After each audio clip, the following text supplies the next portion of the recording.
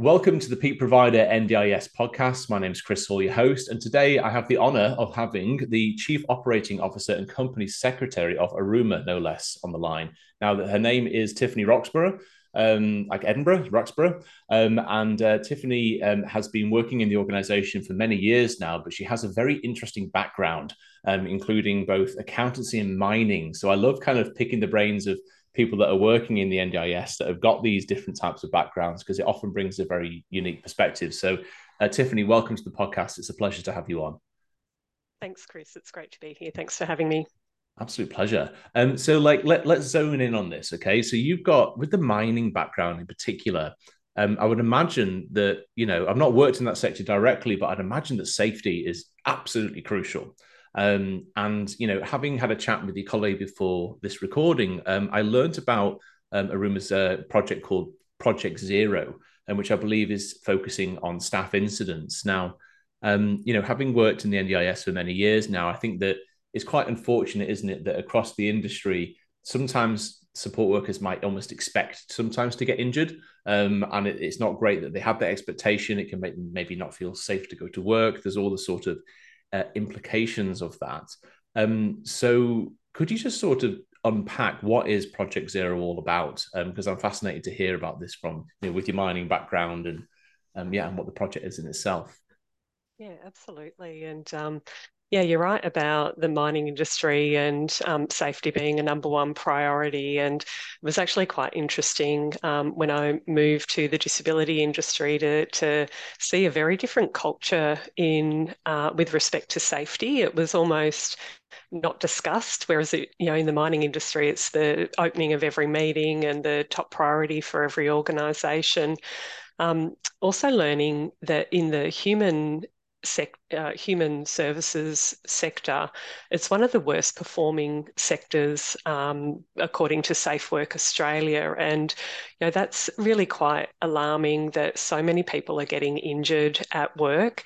But I guess when I reflect on the journey through the mining industry, mining wasn't always that best in class example of safety leadership. And if you reflect back to the 80s, there were significant injuries and fatalities on mine sites, and it took a real cultural shift at that point in time. And probably more than 20 years of hard leadership work to really shift the culture to get it where it is today. And I do see that same approach is, or similar, program of work really needs to be the focus of the disability industry and human services sector, so that we can really shift the dial on, the perception of safety and change that mindset from assuming it's part of the job to get injured at work to, really understanding that it's not okay for any worker to be injured. Yeah, absolutely. I mean, this is the thing because whenever one does a risk management plan, you've got the risk of something happening and then you've got the impact, right? So, like, there can be something can be less likely or more likely to happen, but the impact could be low. But, in disability, when we're talking about that, it could be exposure to violence, it could be exposure to people, well, it could be things like self-harm. You could be exposed to someone self-harming, you could be well, lots of worse things can happen as well, right? So that there's the kind of the psychological exposure. That's one thing. That's a huge impact that can lead to support workers, needing psychological assistance in forms of therapy afterwards. And of course, there's physical injury if someone might be, violent towards them, for example, for any reason. So, yeah, I guess my distinction is it's not just the risk that's there; it's literally the impact level is huge, isn't it? Oh, absolutely. And I guess the key focus areas for most disability service providers have been around, some of those physical injuries. So the physical impact of occupational violence, or the physical impact of manual handling injuries or slip trips and falls, and they're generally the highest kind of category of incident. But what we're all learning, and it's broader across all of Australia, not just within the disability industry, is Mm. how important understanding the psychosocial risks of the situations that can unfold at work have on individuals. And there is new legislation out regarding psychosocial risk, and it absolutely is that emerging risk. And I say emerging in terms of people's understanding and awareness of the impact that those physical situations can have on people's mental health and well-being, and not just that of the people who have the physical injury, but of staff and participants who also are involved in those circumstances and situations that unfold. It's a myriad of things, isn't it? So, I mean, for example, the term EAP, some people know what that is, some people don't. Employee assistance programs, right? That's going to be something that larger organizations have in place. If you're a business owner that, has that sort of perspective and attitude, then you may have already had that in your smaller business. But I think that it's probably fair to say that maybe a good portion of smaller providers might not even know what EAP is. So, like, could you maybe just speak to that and how that, can benefit people if they've been experienced to, for example, a psychosocial related injury? Yeah, we certainly promote and encourage the employee assistance program at Aruma, and it's really quite well used and is such a valuable tool for staff to be able to access expert counsellors and support to help them debrief from those incidents. And we use EAP in a number of different ways at Aruma. So we will, if there is a significant incident that our staff are exposed to, we'll offer EAP support, providing them the number that they can call, and it is a free service for the employee, which is great. Sometimes we do find that people, having been through an experience, aren't always wanting to pick up the phone and make that phone call. So we also sometimes ask our employees whether they would like us to arrange an outbound call from EAP, obviously with their consent. And sometimes we find that that helps to people to kind of take that step to use that really valuable service. We also use the EAP in group settings too. So sometimes if an incident has occurred in one of our homes, it's really beneficial for the whole team to be able to come together and debrief that experience. And we get amazing feedback from those sessions that are organised, and how beneficial and helpful it is for our staff, and how much more connected they all are as a team following those sessions too. So I highly encourage any service provider that Mm. hasn't necessarily looked into the benefits of EAP to look into that. Yeah, absolutely. And there are services that can be, through a partnership, basically outsourced, right? It does not necessarily mean that you have to employ a counselor, for example. I mean, it can be like, you sign up to the service. It's like signing up to something like EmploySure if you want to have, HR advice or Legal Vision for legal advice. They're all great services that can be like a subscription style model for providers, right? Yeah, and I think it's also that's the benefit of having it outsourced, is that it is confidential. Mm. Nothing gets reported back to the organisation about what people discuss, or in those sessions. It's entirely confidential, which is really valued as well by staff. What's the interrelationship of work cover in that regard? Because I suppose, like, gosh, is it a fine line almost between the both, right? So you want to support your staff, and that's why you would have EAP. I suppose technically speaking, if well, not technically, if you are injured at work, then it's also required that you report that, isn't it? And sometimes, that could lead to someone going onto a worker compensation situation, and sometimes it might not. So, what's the kind of like where are the boundaries and what's the interrelationship between EAP and basically having, for example, your eye care worker comp cover?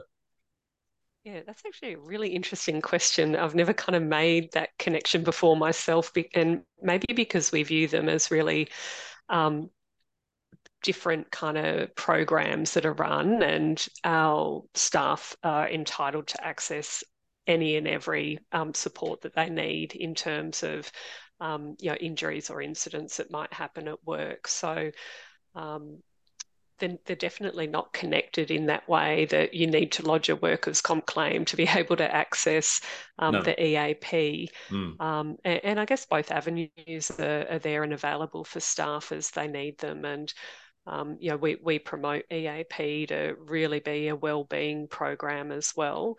Our EAP provider also offers services outside of work-related matters that we encourage our staff to make use of those services too, so they can raise any personal or private related matter. Our EAP provider has experts in, addiction, finances. So, particularly in this environment with increasing interest rates and the impact that that has on people.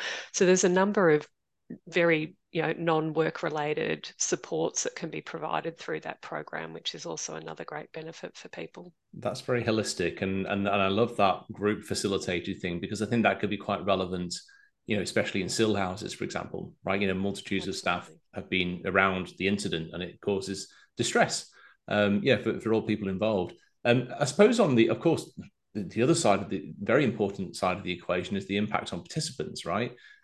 So, like, could you give a bit of insight as to, say, for example, of course, we're all familiar with things such as reportable incidents. So if you have a reportable incident, you are formally documenting, what are the recommended strategies and supports that you put in place as a result of that. So it could be, okay, we're going to book a session in with the psychologist, or we're going to book in a session with the GP.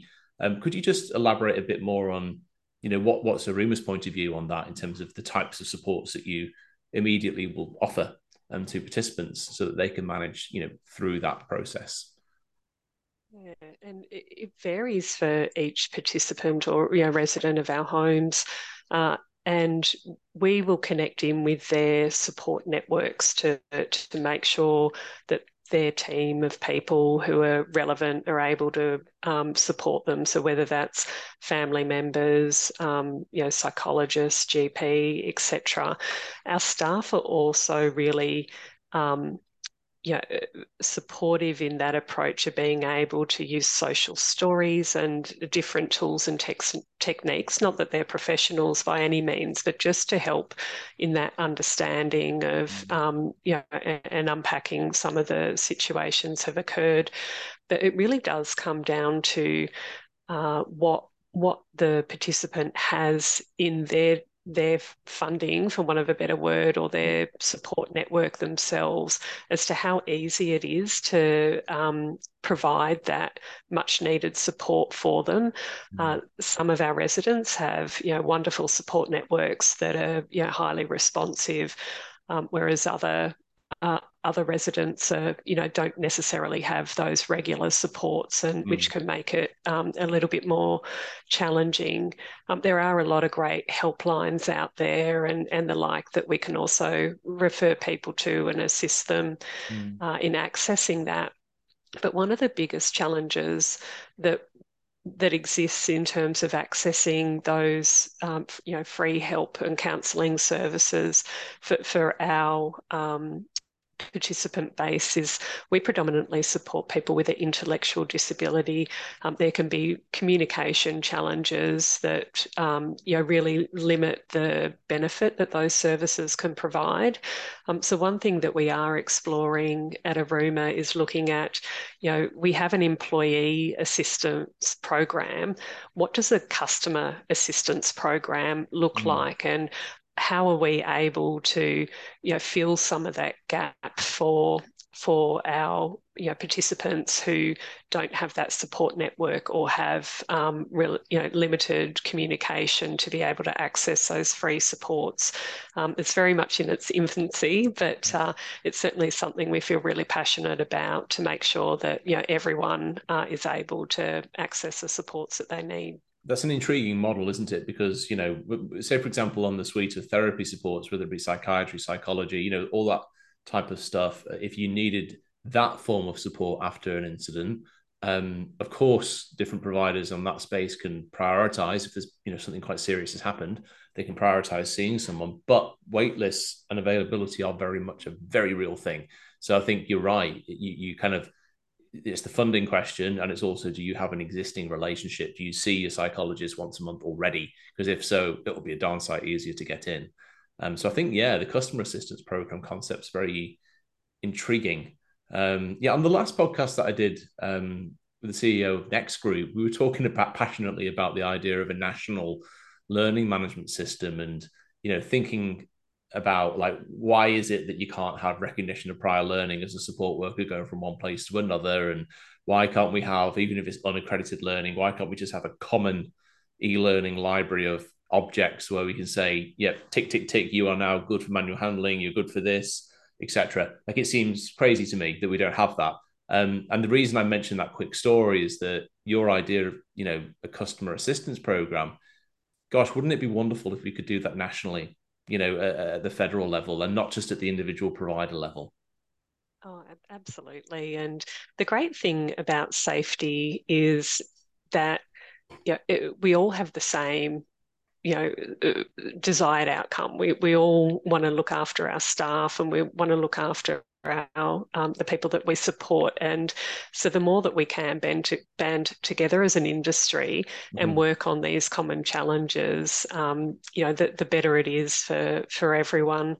One thing that we have sort of really promoted through the Project Zero program that we started at Aruma is that concept of industry connectedness. And so Aruma is a member of the Alliance 20 or A20.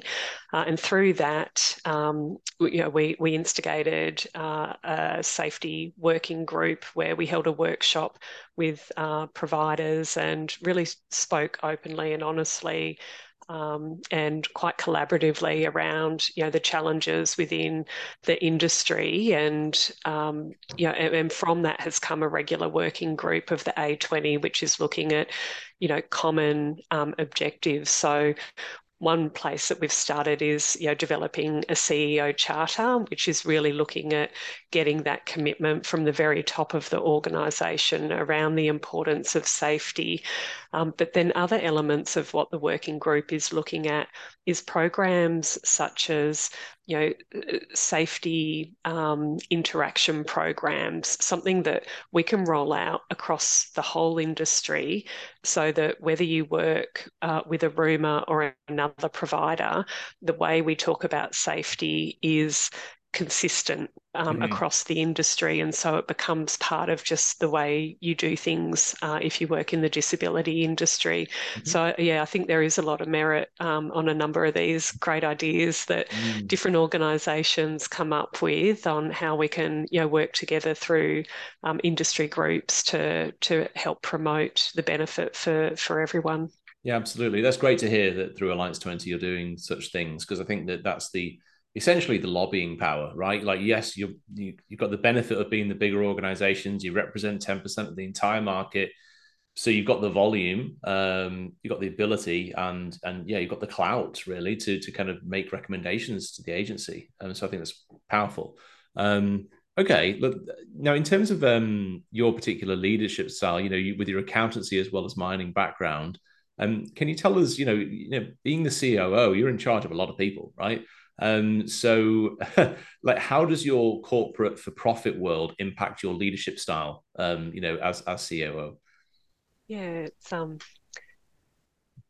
don't know, I find those questions hard to answer because I just sort of do, do what I do, but it's a great question to make me kind of sit back and reflect on how I do what I do. And it is definitely challenging leading, a large team. There's, approximately 6,000 people within our organisation, and my leadership style is very much wanting to connect with people, and obviously that's not possible to do with 6,000 people on a regular basis.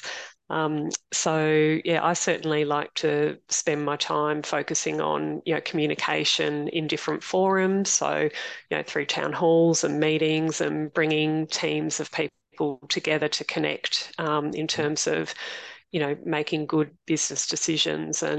But equally, I do spend a lot of my time traveling. So, I will take a regional approach to traveling to meet and connect with people and visit our the homes and hubs where we operate, and really take a listening approach so that I can understand sort of what's working really well at our services, what's not working well, where the challenges are, and then bring that back to, help inform decisions that are made through the organisation. So I do, yeah, definitely like a very collaborative style. Um, and it's interesting contrasting leadership in the for-profit industry to not-for-profit industry and some of my sort of experience through that space. Certainly in for-profit and the mining industry, people understand the importance of profit. And in my former role as CFO at Aruma, when I started in the not-for-profit space, I was really actually quite um, taken back by the way people, the connection they had with the word profit. And, people were very negative about talking about profit. It was almost that the word profit is diametrically opposed to customer outcomes. And if you focus on profit, then people would assume that you don't care about the customers. And so that, I think that culture, probably is evident of, the block funding period. And there's been a real transition that's had to come into place with the rollout of the NDIS and understanding that more consumer-led approach to business. And so, yeah, just understanding how to kind of navigate through that to help people understand that actually being financially sustainable is a really important element of operating in the NDIS environment in the sector as a whole, and certainly something that still continues to challenge many, many service providers. Absolutely. I founded a charity about, gosh, 15, 10 years ago or something. And I always took the attitude of I'm going to run it like a business, so to speak, in terms of the efficiencies and the returns on whatever activities we're going to do. I take the same belief that money is oxygen. So money is oxygen to get greater outcomes, better outcomes for your community of participants, right? If you need that surplus or profit, to do that, right? To do the fun stuff. If you've got a foundation or something that's associated to your main organization, well, gosh, you can only make donations if you got money to donate. So it's quite important. And I think that who would be a hypothetical example if one is not for profit and you've got lots of accommodation going on, such as SIL, even if you don't own the houses, like I think it's important not just to have a solely, for example, a vacancy goal. You need to translate that into dollar goals for a sales team, because that when I do consultations, that's what I always focus on as well. I say, look, sales teams are sales teams, not for profit or not. They need a financial goal, right? What is that? What is the plan worth annually, 12 months, and how can they measure it? And they need to know exactly what your type of customers and who, what ratios are important. Like they need objective goals in order to, succeed. So I think that sometimes my attitude is, similar to yours. It's absolutely fine to be a not-for-profit and to be for purpose, but it doesn't mean that we should let any inefficiencies or money's not a dirty word, basically. That's I see it as oxygen.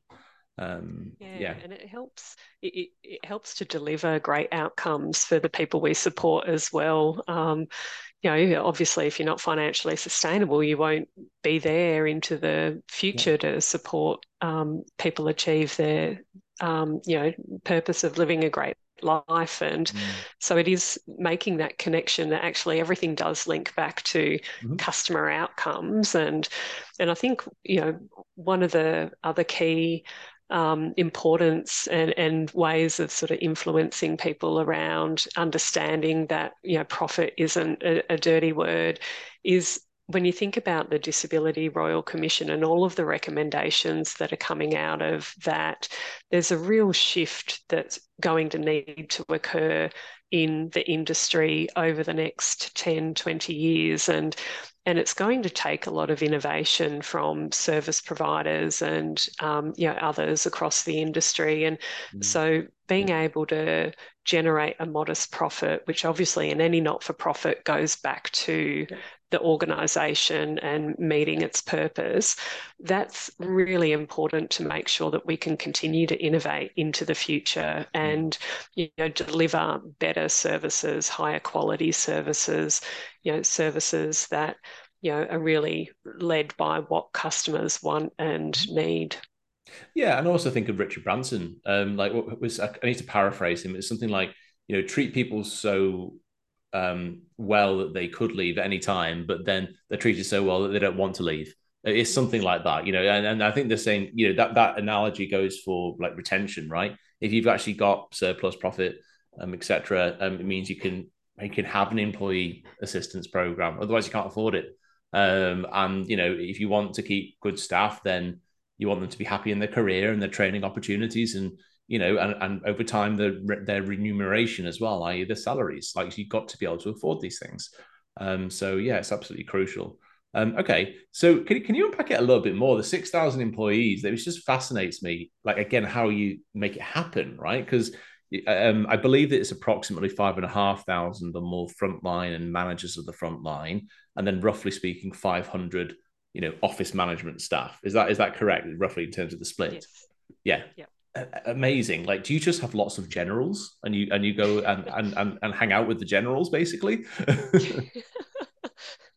Oh, too funny. I do have an amazing team. Like I do have, so I do, the way we structure our business is we do have an executive general manager of each of the different lines of businesses that I have, and I might be calling them generals moving forward. But Yes, ma'am. but yeah, we previously were organised based on geography, but now we're based on line of business. And the purpose of doing that is, with Aruma's background, we had a number of mergers and acquisitions over a very short period of time. We took on ex-New South Wales government services.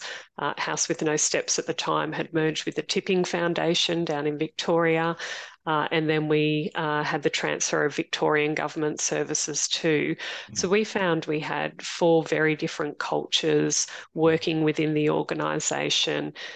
People had different ways of doing things across, based on where they'd come from. And it was really hard to try to get that standardization and one culture for the organisation.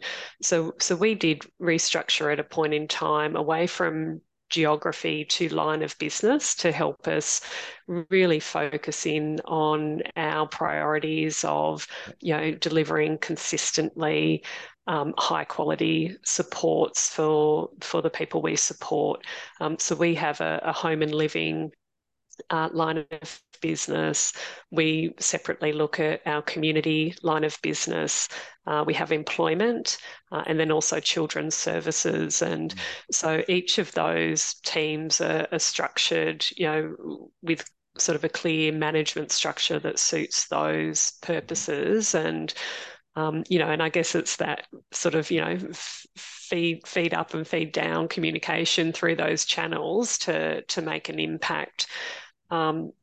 But for me, like I said, I'm not the kind of leader that just wants to sit back in the office and, kind of get reports and give directions. I get so much more enjoyment out of being on the ground, and meeting people and really understanding what makes Aruma tick and how, all the great feedback that people have around ways that we can continuously improve.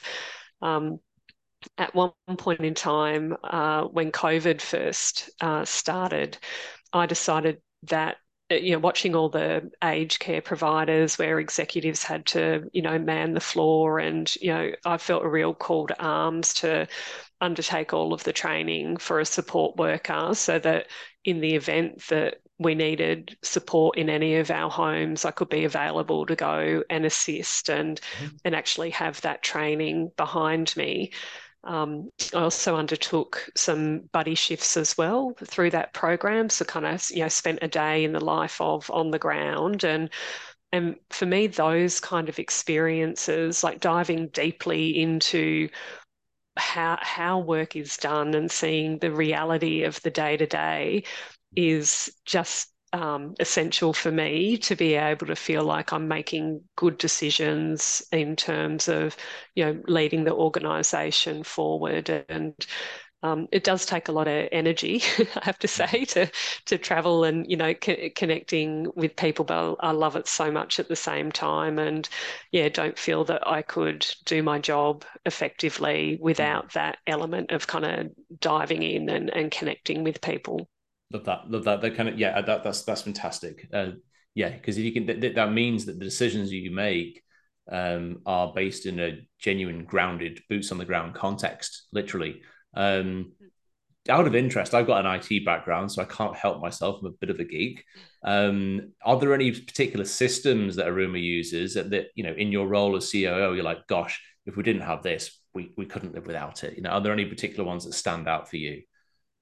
Yeah, certainly our data analytics. So we use Power BI, and yeah, we're still on a journey with that, as many service providers are, in terms of having all your core systems working well to be able to generate the data that's of good quality to then come together into a tool like Power BI. Mhm. Um, but the progress we're making in that space and being able to use data as a really valuable source of kind of guiding you as to where you need to focus your time and energy and what's working well, where are the red flags, Yep.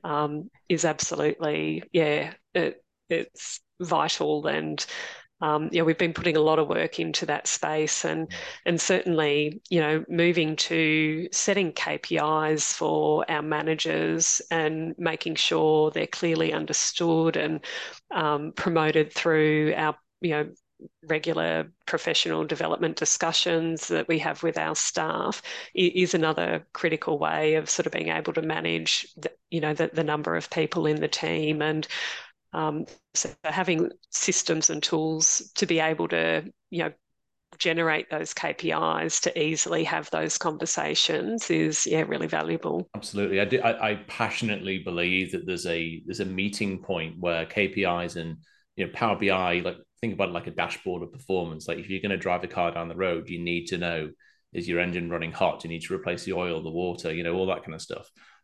So it's very powerful, but there's a connection point, whereas the synthesis, there should be a synthesis of the KPIs that you've got individually, and how that manifests inside of the systems that you use. So if you use a CRM for sales and marketing, or a client management system for incident reports, whatever it is, I feel like those systems need to be built in a way that makes sense. They're intuitive. They competently work. There's not manual work, double ups, all that kind of stuff. They have to just work in a very well oiled way.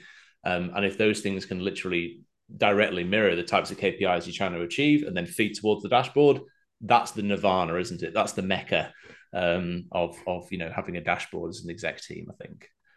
Oh, absolutely. And, there's a lot of design and smarts that go into the back of Mm-hmm. making that happen. And, data architects, data engineers, all these roles that have been emerging as, Mm. everyone wants to be more data driven in their decision-making processes. Um, and I think systems has been a real challenge for every service provider with the evolution of the NDIS, and being able to capture all that really critical data to be able to analyze and understand business performance is still an evolving landscape of, being able to do that effectively in an NDIS environment. Um, there's some great benchmarking work that is happening though, which is really helpful, I think, across the industry to then start to build the skills and expertise and understanding of, what are the KPIs that matter and how should you be managing your business. Absolutely, and the layer down from the kind of the level we're talking at is exec team dashboard. Fantastic. That's brilliant to be there, but in order again to make that happen for each of these areas of the business, like again, if I could look, I do sales and marketing stuff, so I think about CRMs, right? I feel like you have to have a combination of what actually is relevant in the NDIS, what's best practice in a corporate kind of mindset to make sales and marketing happen. So yeah, the industry, best practice, strategy, and then technical competency, right? Because it can't just be inside of a Word document that we go, oh, this is our strategy. The CRM in that example needs to reflect the fact that you've configured it that way. So it just flows. So yeah, it's about having people that know their stuff in each area, isn't it? Yeah, and then you feed that up, kind of thing. That's my distinction. Yeah. Um, Forgive me, I'm very passionate. I told you, I warned you, I'm a geek. I love systems too.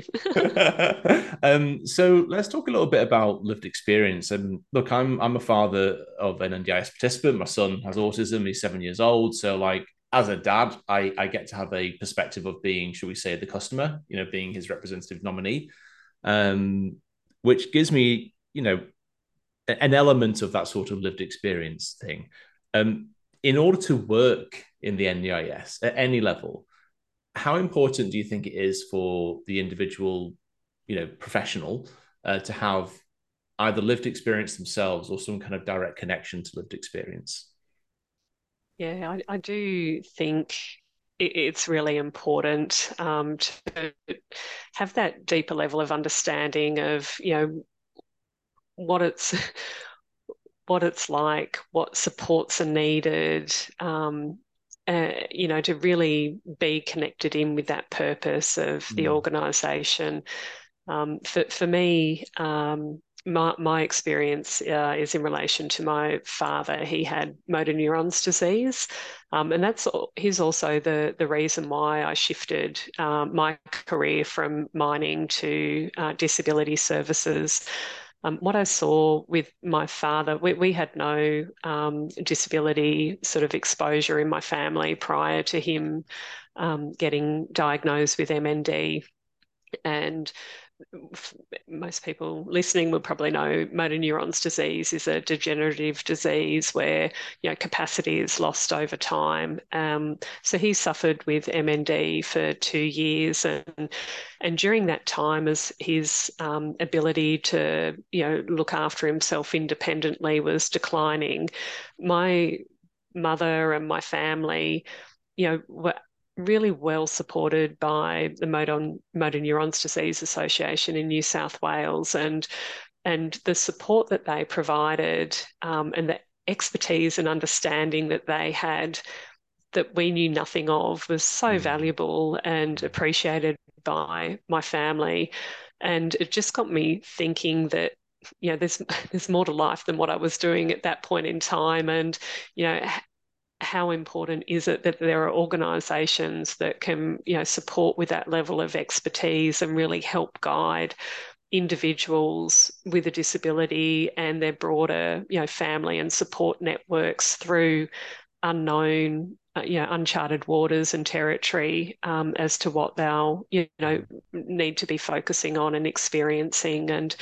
And I think just having that personal connection to the value that is derived when service providers get it right, and the joy that Mm. can bring to people. And yeah, I think it certainly helps with that alignment to Mm. the purpose of an organization, and making sure that everyone's really focused on what matters most, and making sure that we deliver a quality service every time. And yeah, Mm. and I think people can get that um, connection in other ways, such as Mhm. doing things like I was talking about with, buddy shifts and putting Yeah. yourself, experiencing what it's like. Mhm. Mhm. But yeah, certainly think for me, my absolute driver of my passion is that experience that I had within my family. Thank you for sharing that. Yeah, there's a potency and a very meaningful connection when it's personal, and it is a very common story. I got into disability because family member, right?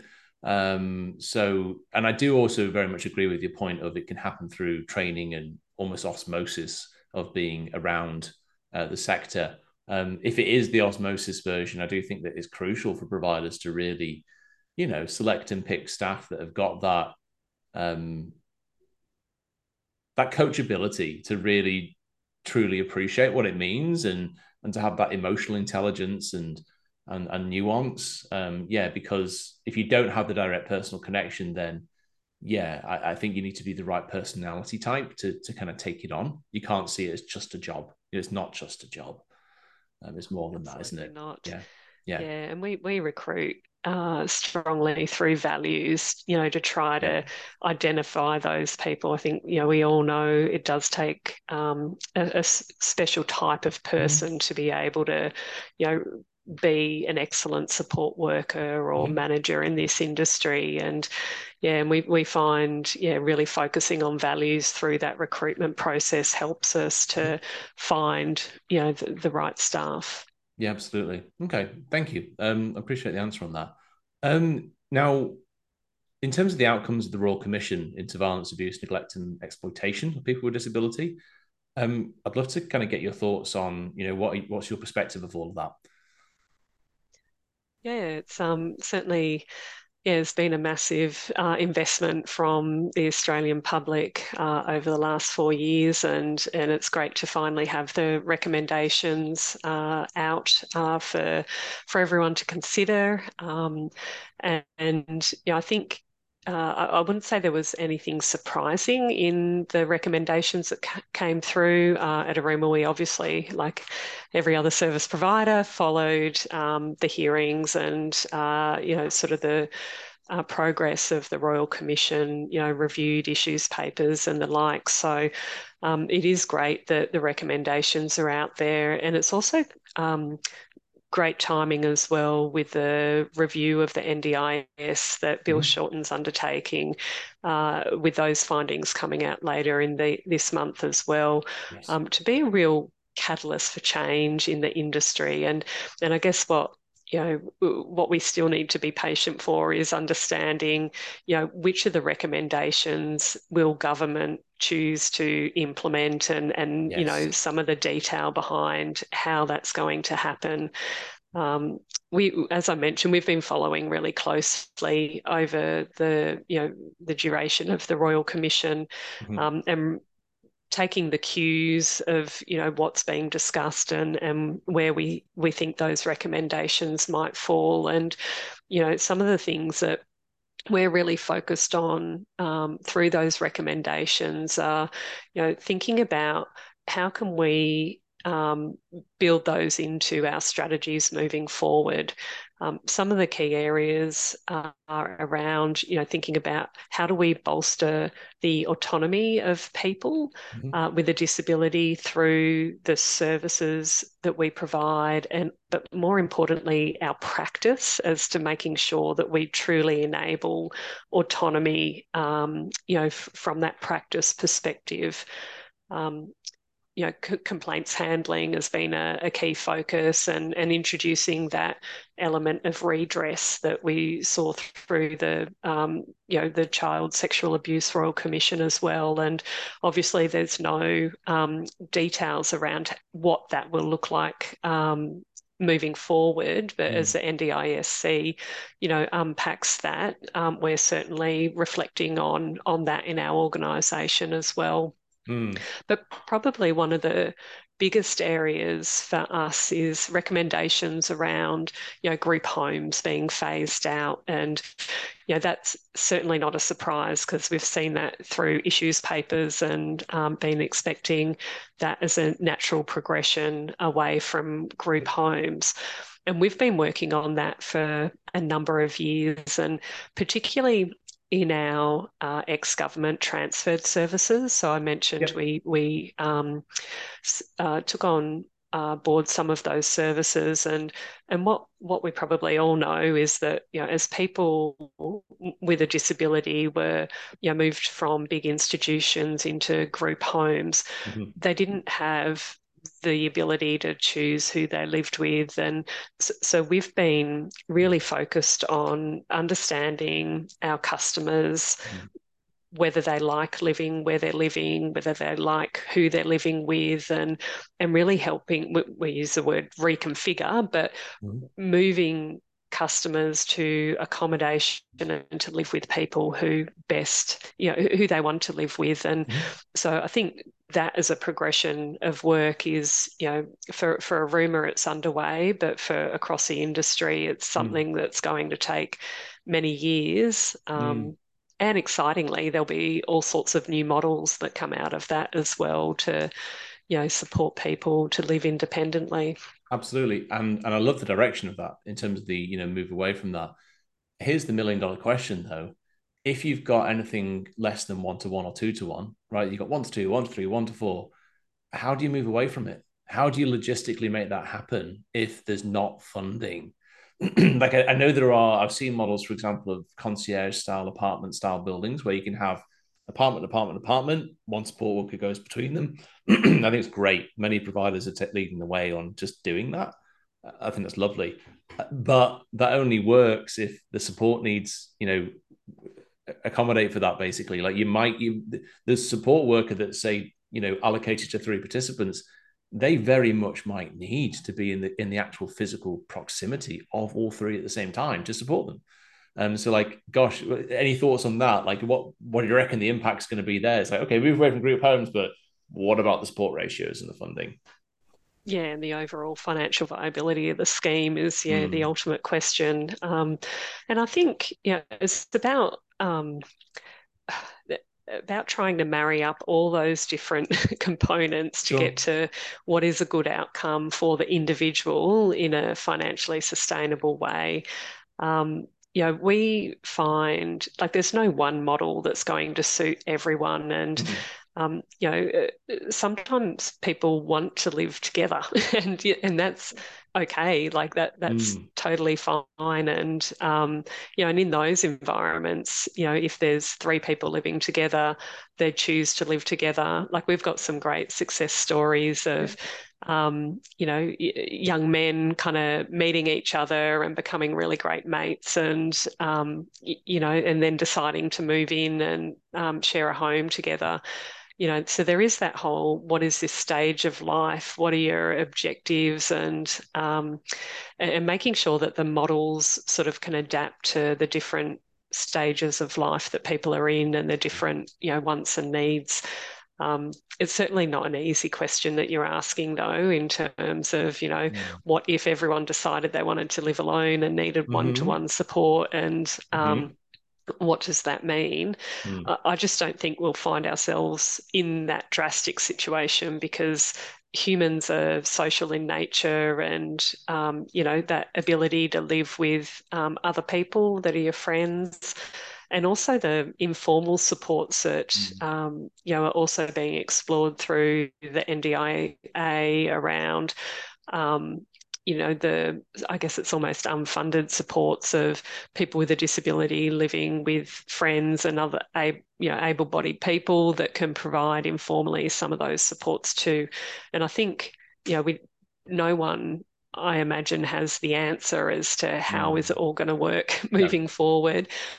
But it's those kind of innovations and, working on different models and seeing how it can operate that's, going to help us get to meeting all of those challenges and outcomes. Absolutely. I think the individualized living options, the ILO model as well, is something to watch this space on. And I think people will increasingly get a bit more familiar with it because I think it's fair to say that a lot of providers don't really understand, what ILO actually is and what does it mean, etc. So, totally agree. It's going to be a shifting landscape. I think that the NDIS is almost like the housing market and the RBA. We need to have forward guidance as much as possible because it is a marketplace. There are commercial and operational impacts. People need to be able to plan, don't they? Look, hats off to Bill Shorten. He's doing a great job, I think, about, all those types of things. So, look, this has been fascinating. I've loved this conversation. I wish we had more time. But Tiffany, for any kind of smaller providers out there, wanting to scale, I'm going to put you on the spot here. What would be your one pearl of wisdom you'd say for the smaller people that are scaling? They're just starting out. They're at the first million or 2 million. With your kind of COO hat, what would be your pearl of wisdom that you'd give to those types of providers? Probably the the key to success is always going to be around delivering a really high quality service that your customers love you for. And with that will come, you know, word of mouth growth, and, you know, definitely as you try to grow, making that economies of scale as well in the way you structure your organization is critical too. Yeah, thank you. I totally agree. And then it's good to have that clear focal point, you know, because otherwise we can go off down the wrong rabbit hole, so to speak. You know, focus on that, and the right systems, the right people will come because you're focusing on service. Yeah. Yeah, fantastic. Well, Tiffany Roxburgh from Aruma, thank you so much for coming on. It's been a pleasure. My name's Chris Hall. This is the Peak Provider NDIS podcast, and if you're interested in scaling your business, please check out peakprovider.com.au for a series of sales and marketing services and events. Tiffany, thank you again. It's been a pleasure. Thanks, Chris. All the best.